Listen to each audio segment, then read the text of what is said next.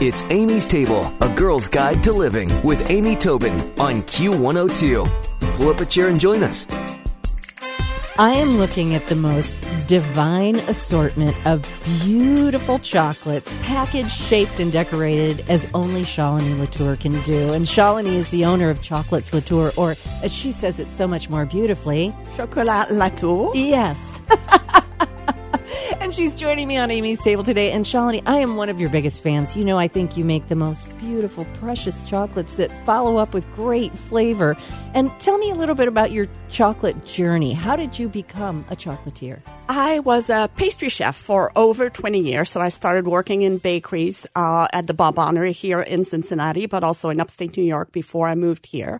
And I've always loved chocolate. My mom is from Belgium, so I spent several years in Belgium as a teenager. So chocolate's always been close to my heart. And about 9 years ago, a friend of mine wanted to open some kind of chocolate shop and asked me if I would do the production part, make the chocolates for it. So I started to play with chocolate to see what I could come up with. He never opened this place, but I kept going. I was getting really good response, and I am amazed 9 years later of how well it's gone and how much fun it has been. Well, you can tell it's fun, first of all. And I mean, how could it not be fun? But it's funny, you know, you've got bars, which are beautifully wrapped and presented. You've got these discs, but I think what I love seeing are your fanciful chocolates. And being a pastry chef, you probably did lots of fanciful things for desserts, but do you find you're like a whole new kind of artist than you started out in your career? Yes. The decorating has been something that's just actually took me by surprise, and how much fun and how intricate and rewarding it can be. Yeah. So I use a lot of natural color cocoa butters, and I hand paint them inside each mold as I make the chocolate, which is what gives them their brilliance, their shine, their colors. And so you can kind of start eating with your eyes before you actually put them in your mouth. You go, oh my God, those are beautiful. A comment I get a lot is, oh, they're too beautiful to eat. And then people pop them right in their mouth. And then they go, I'm going to have another one. Exactly.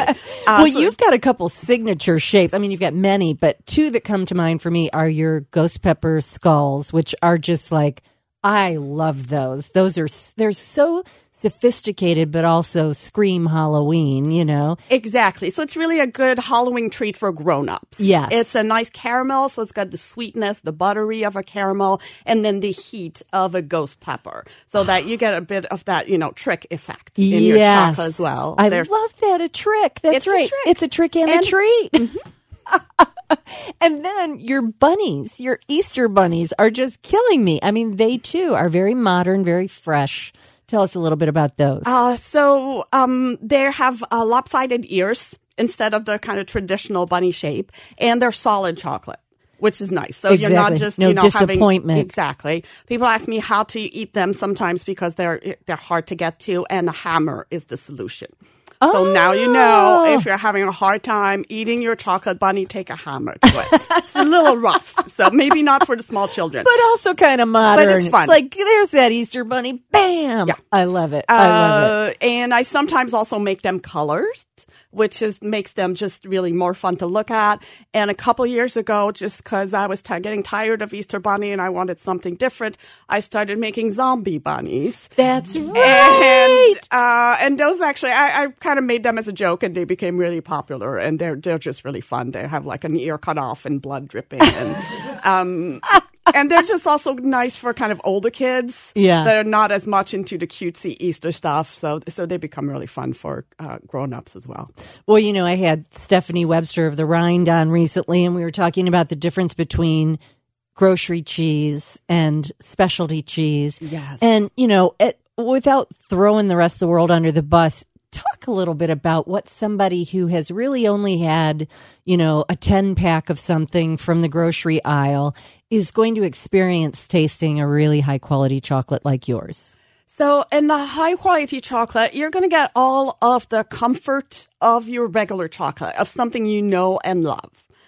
Which is nice, because that's a good feeling. But then it kind of takes you onto a new adventure at the same time. So you get both the comfort, but then the adventure is something much more sophisticated with a lot more layers of flavor in them. So that as the chocolate kind of melts on your palate, you start to get different notes. It can be fruity, it can be earthy, it can be a little smoky. It can be all of it at the same time. You know, it seems like the catchphrase for everything these days is mindful. Like we're supposed to be more mindful in our lives and more mindful in our relationships and mindful in our eating. And, you know, as you were talking about the layers that unfold in a really good eating experience or a really good food and wine or food and alcohol pairing, you get those layers and those experiences. Exactly. And I think of when the ice cubes first came out that would melt in your cocktail and change the profile as they developed. Mm-hmm. So I love that this is.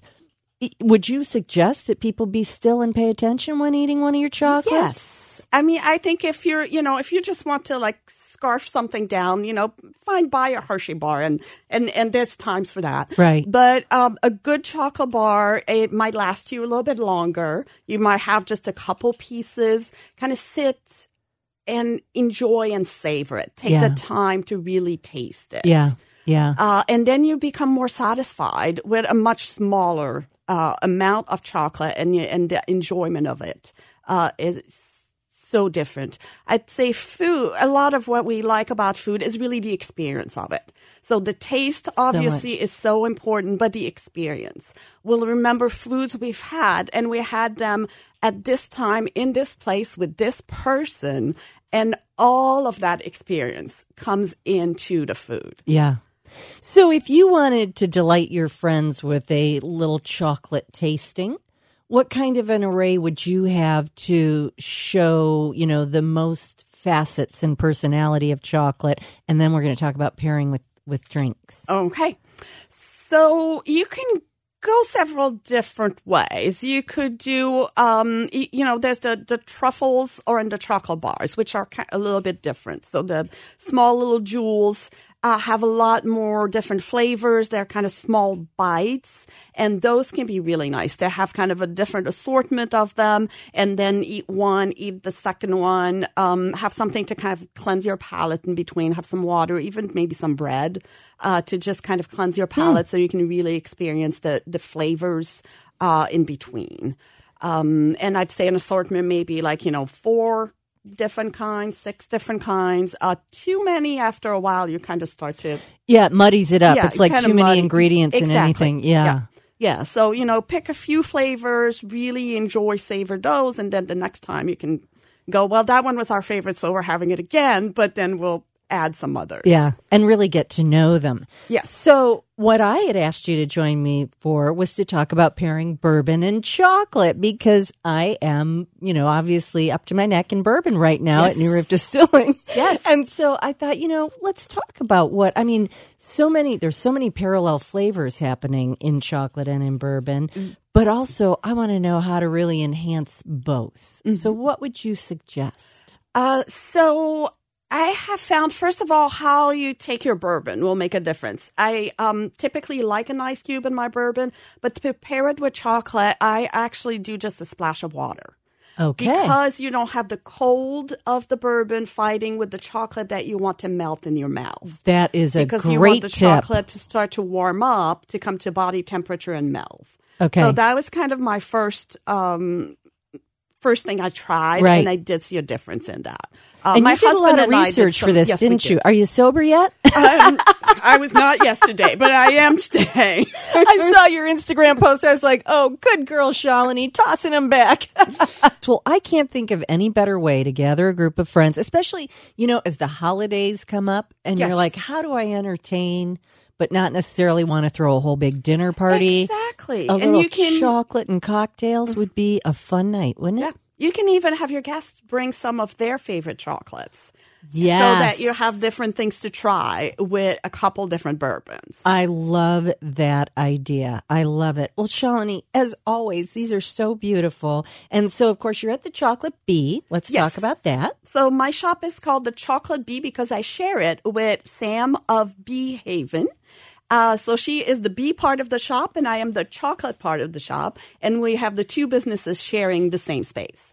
It is where I make everything, and I still make everything myself. That's I great. have help with packaging and other parts of the business, but being in the kitchen and being able to express my creativity and love of chocolate is what I enjoy. Oh, for sure. So we are in Northside, right on Hamilton Avenue in the heart of Northside.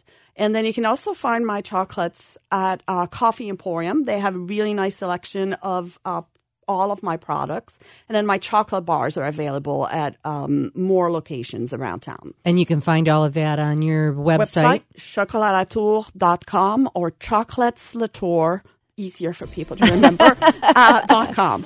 Had to practice Fantastic. the American accent. Well, we should say a year ago you became an American citizen. Yes, I did. And then you became a newlywed this year. Yes. It's just I said to you, how are you going to follow up next year? But we can't wait to see. We'll find out. Shalini, thank you. As always, it's so great to have you here. And my chocolate cup runneth over here. Thank you for bringing all these gorgeous treats. Thank you for having me, Amy. Stick around for another helping from Amy's Table on Q102. It's Amy's Table with Amy Tobin, yeah. Q102.